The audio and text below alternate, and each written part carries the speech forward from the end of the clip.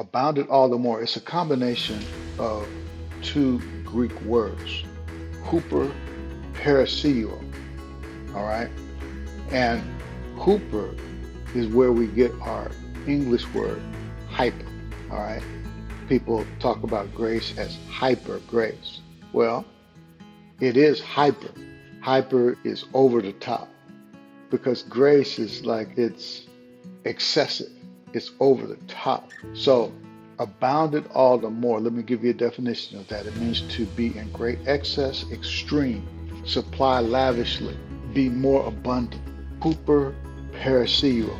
It's one word in the Greek, but it's a combination of two words. Huper parasio is what's translated abounded all the more. It means to be in great excess, extreme, supply lavishly, be more abundant. This unmerited favor that we have from God is extreme. It's hyper.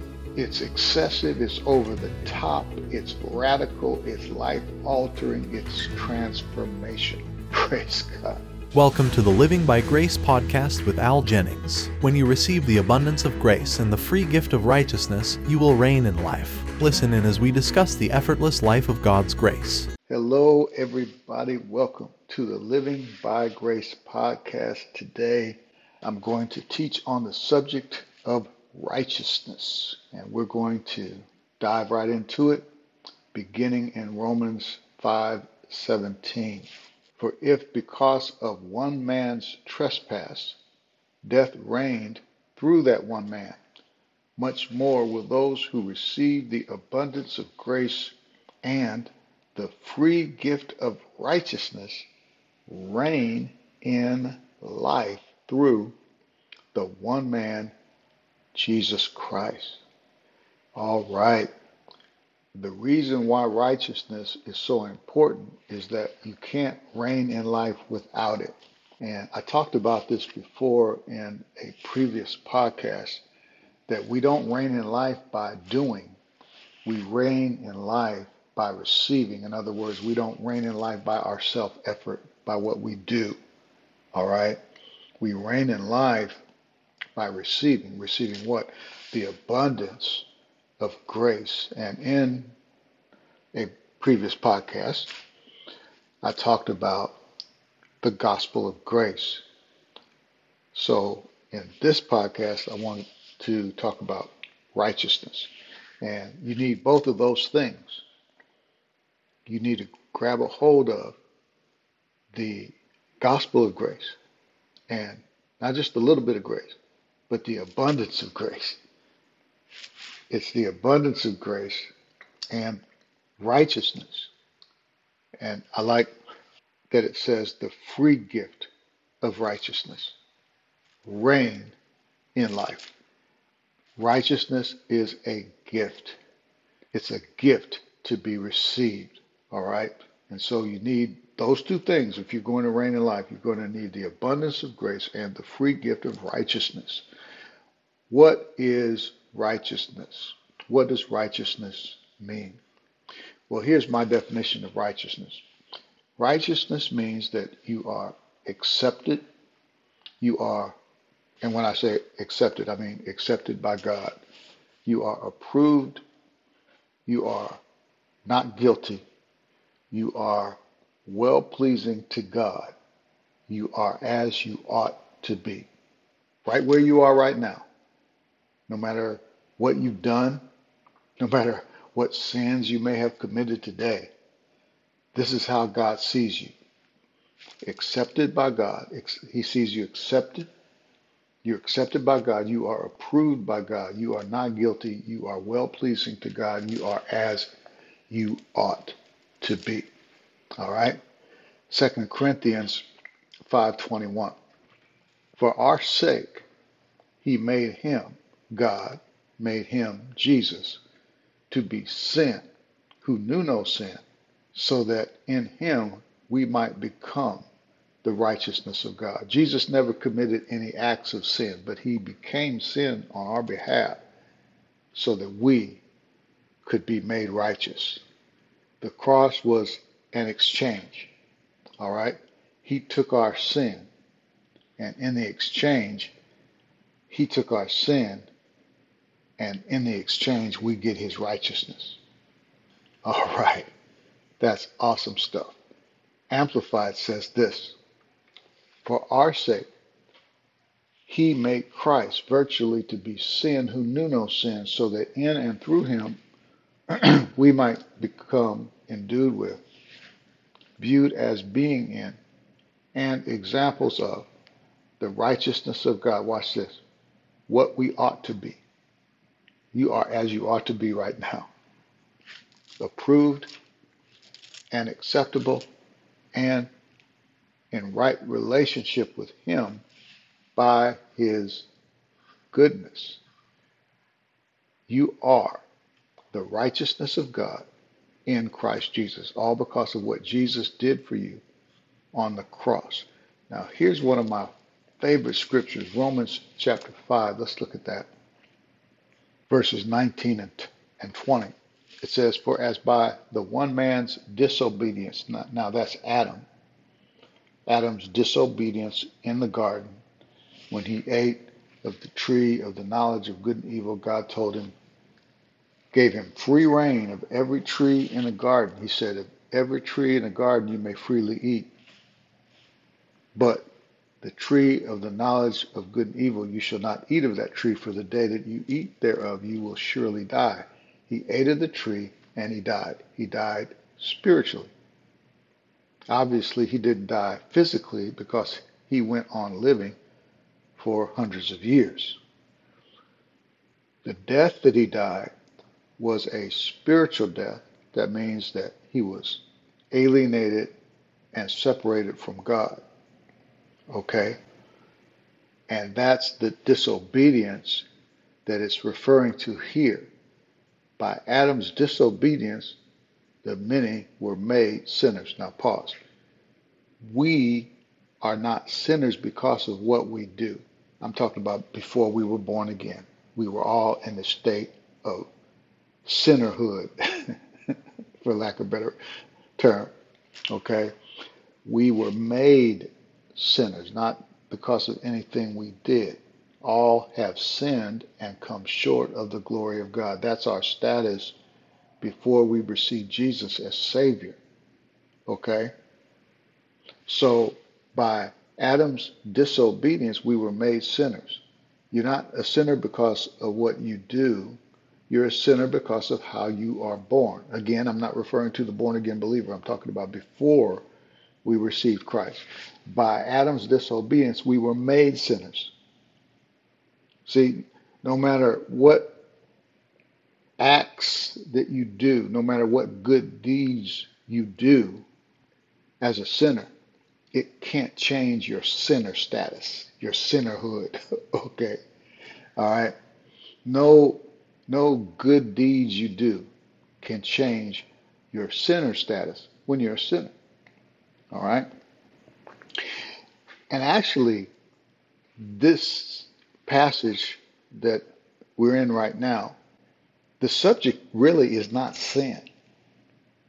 Now we're starting off that way, but that's not really the subject. The subject is to show you your righteousness and how what Jesus did on the cross far superseded the predicament that Adam got us into by his disobedience in the garden. Watch this. By Adam's disobedience, the one man's disobedience, the many were made sinners. So by the one man's obedience, the many will be made righteous. So it's giving us a contrast, comparing what Adam did with what Jesus did. And so we were sinners by not by what we do, not by our behavior, not by our deeds. We were sinners because we inherited the sin nature from Adam, and that's why we needed Jesus as a Savior. So, in contrast to what Adam did, his disobedience that made us sinners, the one man's obedience, not your obedience, But the one man's obedience, this is referring to Jesus and what he did for us on the cross. By Jesus' obedience, the many will be made righteous. All right? So just like one man's disobedience, Adam, made us sinners. In contrast, it's the one man's obedience, it's Jesus' obedience that makes you righteous, not your obedience. So just like as a sinner, no good deed that you do could change your sinner status. No bad deed that you do can change your righteous status because of what Jesus did for you on the cross, because of his obedience. See, does that make sense? So if what Adam did and what Jesus did was just on an equal level, and it's not, like I said before, and we'll get into it more, what Jesus did far superseded what Adam did. But if they were on an equal level, no bad thing you do can change your righteous status. Okay? If you could do something bad, if you can commit a sin or do something in disobedience to God, your disobedience, your sin, your bad deed, if that could make you unrighteous, then that would make what Adam did more powerful than what Jesus did. Does that make sense? Because it's what Adam did that made you a sinner, and it's what Jesus did that made you righteous. Again, no matter, I want you to get this. I know I'm being repetitive, but there is no bad thing, or excuse me, no good thing you could do to change your sinner status, because you're not a sinner because of what you do. You are a sinner because before you received Christ, you were a sinner because you inherited Adam's sin nature. There's nothing you could do to change that sinner status. And if that's the case, then there's nothing you can do to change your righteous status. If what Adam did and what Christ did was on an equal level. All right, test time. Okay. Whose sin made you a sinner? Correct answer is Adam. Follow-up question. How many sins does it take to be a sinner? Let me take a sip of coffee here. The answer is 0. We were born that way. Whose obedience made you righteous? Jesus. It was Jesus' obedience that made you righteous, not your obedience. Make sure you understand that. Here's another question. How many righteous acts does it take to become righteous? The answer is 0. We were reborn that way. Now listen to these two statements together, these two questions and answers. How many sins does it take to be a sinner? 0. We were born that way. How many righteous acts does it take to be righteous? 0. We were reborn that way. There's nothing you can do to make you righteous. All you have to do is receive Jesus as your Lord and Savior, and it's his obedience that made you righteous. Just like we were sinners, not by behavior, but by birth, we are righteous by the new birth, by receiving Jesus, not by our behavior. Boy, isn't that good stuff? And let me reiterate this point. If your bad deeds could change your righteous status, that would mean that Adam's transgression was greater than Jesus' gift. Wow. Now, it gets better. So If what Adam did and what Jesus did were on equal level, nothing you can do could change your righteous status. But they are not on equal level because what Jesus did far superseded what Adam did. Look at verse 20. Now the law came in to increase the trespass. Let's read them together. For as by the one man's disobedience the many were made sinners, so by the one man's obedience the many will be made righteous. Now the law came in to increase the trespass. See, the law wasn't given to stop sin. Actually, the law was given to increase sin. The law was given, the law of Moses was provided to bring man to the end of himself. Okay? It was impossible to keep the law. Nobody could keep the law perfectly except Jesus. And so the law came in to show us how bad we were and that we were in need of a Savior. The law was given to show us that we couldn't keep it. The strength of sin is the law, or the power of sin is the law. So the law came in to increase the trespass. Now here's what I want you to see. But where sin increased, grace abounded all the more. See, this is not a discussion of sin. This is a discussion of righteousness. Paul is bringing out the fact. He's driving home the fact that we are righteous by what Jesus did. See, the law came in to increase the trespass, but where sin increased because of what Adam did, grace abounded all the more because of what Jesus did. Now, let's look at this phrase, abounded all the more. Abounded all the more. That's just one word in the Greek. It's different from the word increase. This is talking about where sin increased because of what Adam did. Sin increased. But grace, hallelujah, abounded all the more. It superseded what sin did. Abounded all the more. It's a combination of two Greek words, huper parasio, all right? And huper is where we get our English word hyper, all right?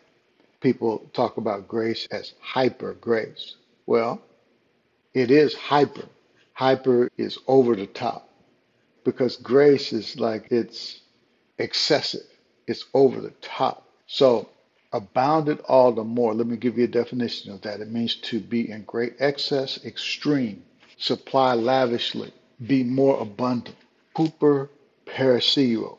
It's one word in the Greek, but it's a combination of two words. Huper parasio is what's translated abounded all the more. It means to be in great excess, extreme, supply lavishly, be more abundant.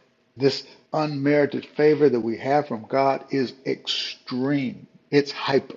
It's excessive. It's over the top. It's radical. It's life altering. It's transformational. Praise God. Let's look at Galatians chapter 3 and verse 1. And Paul said, O foolish Galatians, who has cast an evil spell on you? For the meaning of Jesus Christ's death was made as clear to you as if you had seen a picture of his death on the cross. Now, Paul is frustrated with these Galatians because these Judaizers came in. These Galatians are non-Jews. They're Gentiles. And Judaizers came in after they received Christ and tried to convince them that they need to keep the law in addition to receiving Christ, as if Christ is not enough. No, the gospel is Jesus plus nothing. Here's an equation. Jesus plus nothing equals everything. All right? Now, verse 2. Let me ask you this one question. Did you receive the Holy Spirit by obeying the law of Moses? Of course not. You received the Spirit because you believed the message you heard about Christ. Verse 3. How foolish can you be?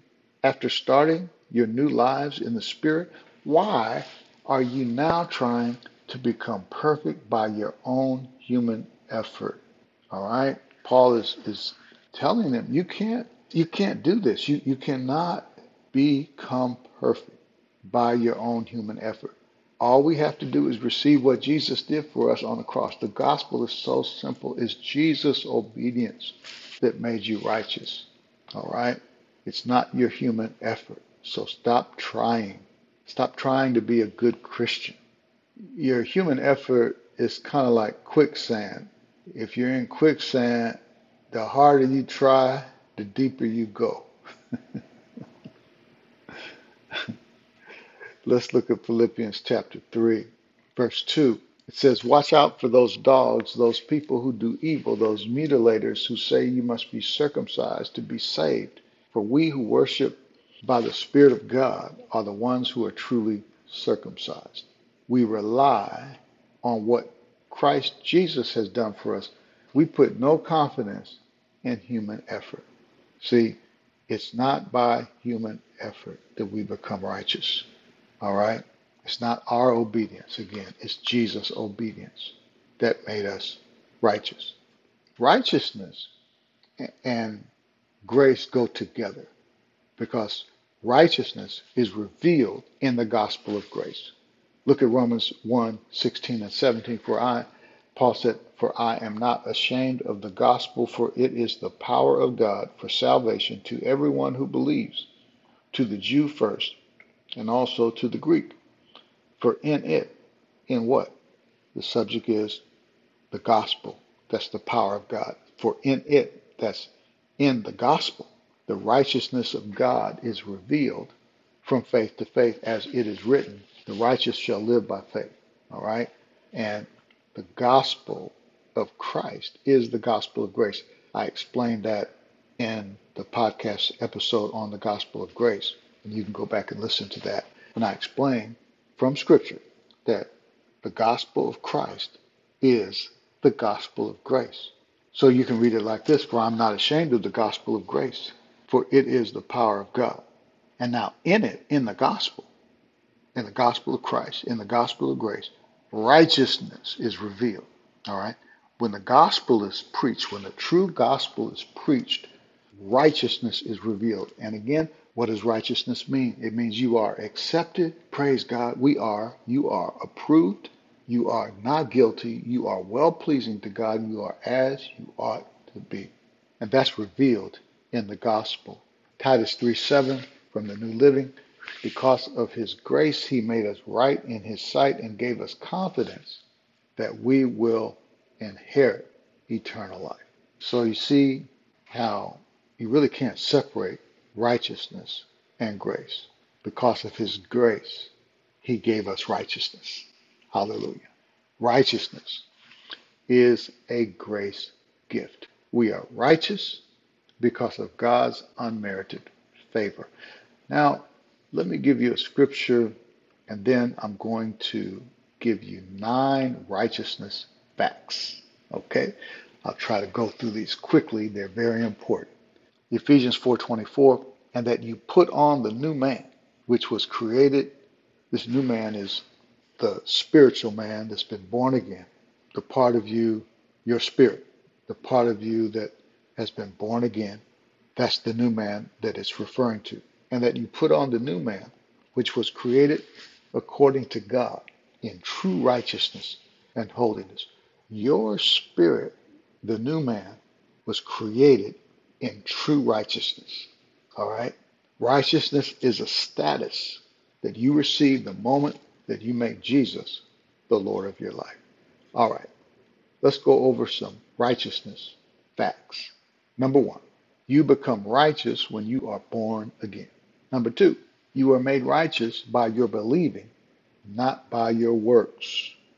Number 3, you will not be, now listen to this one, you will not be more righteous in heaven than you are right now. Wow. Boy, that's something to think about. You'll never be any more righteous than you are right now. You're as righteous as you're ever going to be. You won't be any more righteous in heaven than you are right now. Number 4, you have the same righteousness that Jesus has. That's powerful. Number 5, righteousness is not a goal to be achieved, but a gift to be received. Number 6, righteousness is not something you deserve. Jesus made it happen for you. Hallelujah. Number 7, you can't earn it or work for it. You just receive it. Number 8, you don't grow in righteousness. You don't grow in it. It's a status that you receive when you're born again. Number 9, righteousness is not a thing like faith or love. Righteousness is a position. It's not a state of doing, but a state of being that you're born into. All right. Ephesians chapter 6, verse 14, it says, stand therefore, having fastened on the belt of truth and having put on the breastplate of righteousness. Now, Paul is going through in Ephesians chapter 6 a cataloging of the armor of God. And one of the pieces of the armor is a breastplate. And the breastplate covers the chest area. It covers the area where your heart is. And that's significant because the breastplate that he's talking about is the breastplate of righteousness. What the breastplate of righteousness does, it protects your heart from the accusations of the enemy. The devil is called the accuser of the brethren. He's always trying to accuse you of something you've done wrong, how you haven't measured up to God's standard, that kind of stuff. And so when you receive this gift of righteousness, it protects your heart from the enemy. Proverbs tells us to guard our heart with all diligence. And righteousness is the answer to protect our heart from the accusations of the enemy. All right? Now, when we think about Abraham and Abraham's righteousness, now he didn't have the same righteousness that we have. Righteousness was imputed to him, but he didn't have righteousness imparted to him like we do. So we actually have a better righteousness than Abraham. But Abraham still is the father of the faithful. All right. The Bible tells us that we are all children of God by faith in Christ Jesus. And if we're in Christ, we're Abraham's seed and heirs according to the promise. So we're the seed of Abraham. And Abraham had righteousness imputed to him. And he wasn't righteous by his behavior. It's because that God declared him righteous. Abraham wasn't perfect. I mean, he didn't do everything right. Twice he said that his wife was his sister. He lied twice to two different kings. Okay? So Abraham didn't do everything right. He was made right with God because of God's grace and his right believing, not because of his right living. Okay? Let's look at John chapter 3, 17 and 18. And I want to show you that you will never be judged for your sins because Jesus was judged on the cross for all your sins. John 3, 17 and 18 from the Amplified, verse 17, for God did not send his Son into the world in order to judge, to reject, to condemn, to pass sentence on the world. Now that's right after the very popular scripture, for God so loved the world that he gave his only begotten Son, that whoever believes in him will not perish but have everlasting life. Many people stop reading, but the next verse says God didn't send his Son into the world to judge or to pass sentence on the world. And you can see that easily by looking in the Gospels and following his ministry, and you'll see that he didn't go around judging people. That's what the religious people did. But Jesus went around showing grace and mercy to people, right? Look at the woman that was caught in adultery, and everybody wanted to stone her. They were telling Jesus, well, the law says you ought to be stoned. What do you say? And Jesus wrote on the ground, and he said, he upheld the law. Because Jesus, when he walked the earth, he was operating under the dispensation of the law. So they thought they trapped him. But he said, he that is without sin. Okay, that's what the law says. You're right. But he who is without sin throw the first stone. And then they all started walking out. All right. And then nobody was left but Jesus and the woman. And a lot of people want to jump to that statement that Jesus said, go and sin no more. But he said something before that that gave her the power to sin no more. He said, has no one condemned you? And she said, no one, Lord. He said, neither do I. He gave her the gift of no condemnation. And that gave her the power to sin no more. Thank you, Lord. So God did not send the Son into the world in order to judge, to reject, to condemn, to pass sentence on the world, but that the world might find salvation and be made safe and sound through him. He who believes in him, who clings to, trusts in, is not judged. He who trusts in him never comes up for judgment. For him there is no rejection, no condemnation. He incurs no damnation. But he who does not believe, cleave to, rely on, trust in him is judged already. He has already been convicted and has already received his sentence because he has not believed in and trusted in the name of the only begotten Son of God. He is condemned for refusing to let his trust rest in Christ's name. Let's go back over this statement that says, he who believes in him, who clings to, trusts in, relies on him, is not judged. He who trusts in him never comes up for judgment. For him there is no rejection. Hallelujah. No condemnation. He incurs no damnation. Wow. That's good news. Our sins were legally paid for. God didn't sweep sin under the rug. He sent Jesus to take our place. And Jesus was judged for all our sins. We looked at the verse earlier. He became sin that we might become the righteousness of God in Christ Jesus. Our sins were paid for legally. God judged sin in the body of his Son. People always want to know, what about sin? Sin has been canceled. God canceled our sin in the body of Jesus. Our sins have been paid for. See, God is a just judge. He has to judge sin, and he judged sin in the body of his Son. And people want to say, well, you're gonna answer for your sin. My answer is Jesus paid it all. See, so what do we do when we sin? And we all sin. What do? Acknowledge the finished work of Jesus. Acknowledge Jesus' finished work on the cross. Now that's too simple for some people. Here's something else. When you sin, say, I'm the righteousness of God in Christ Jesus.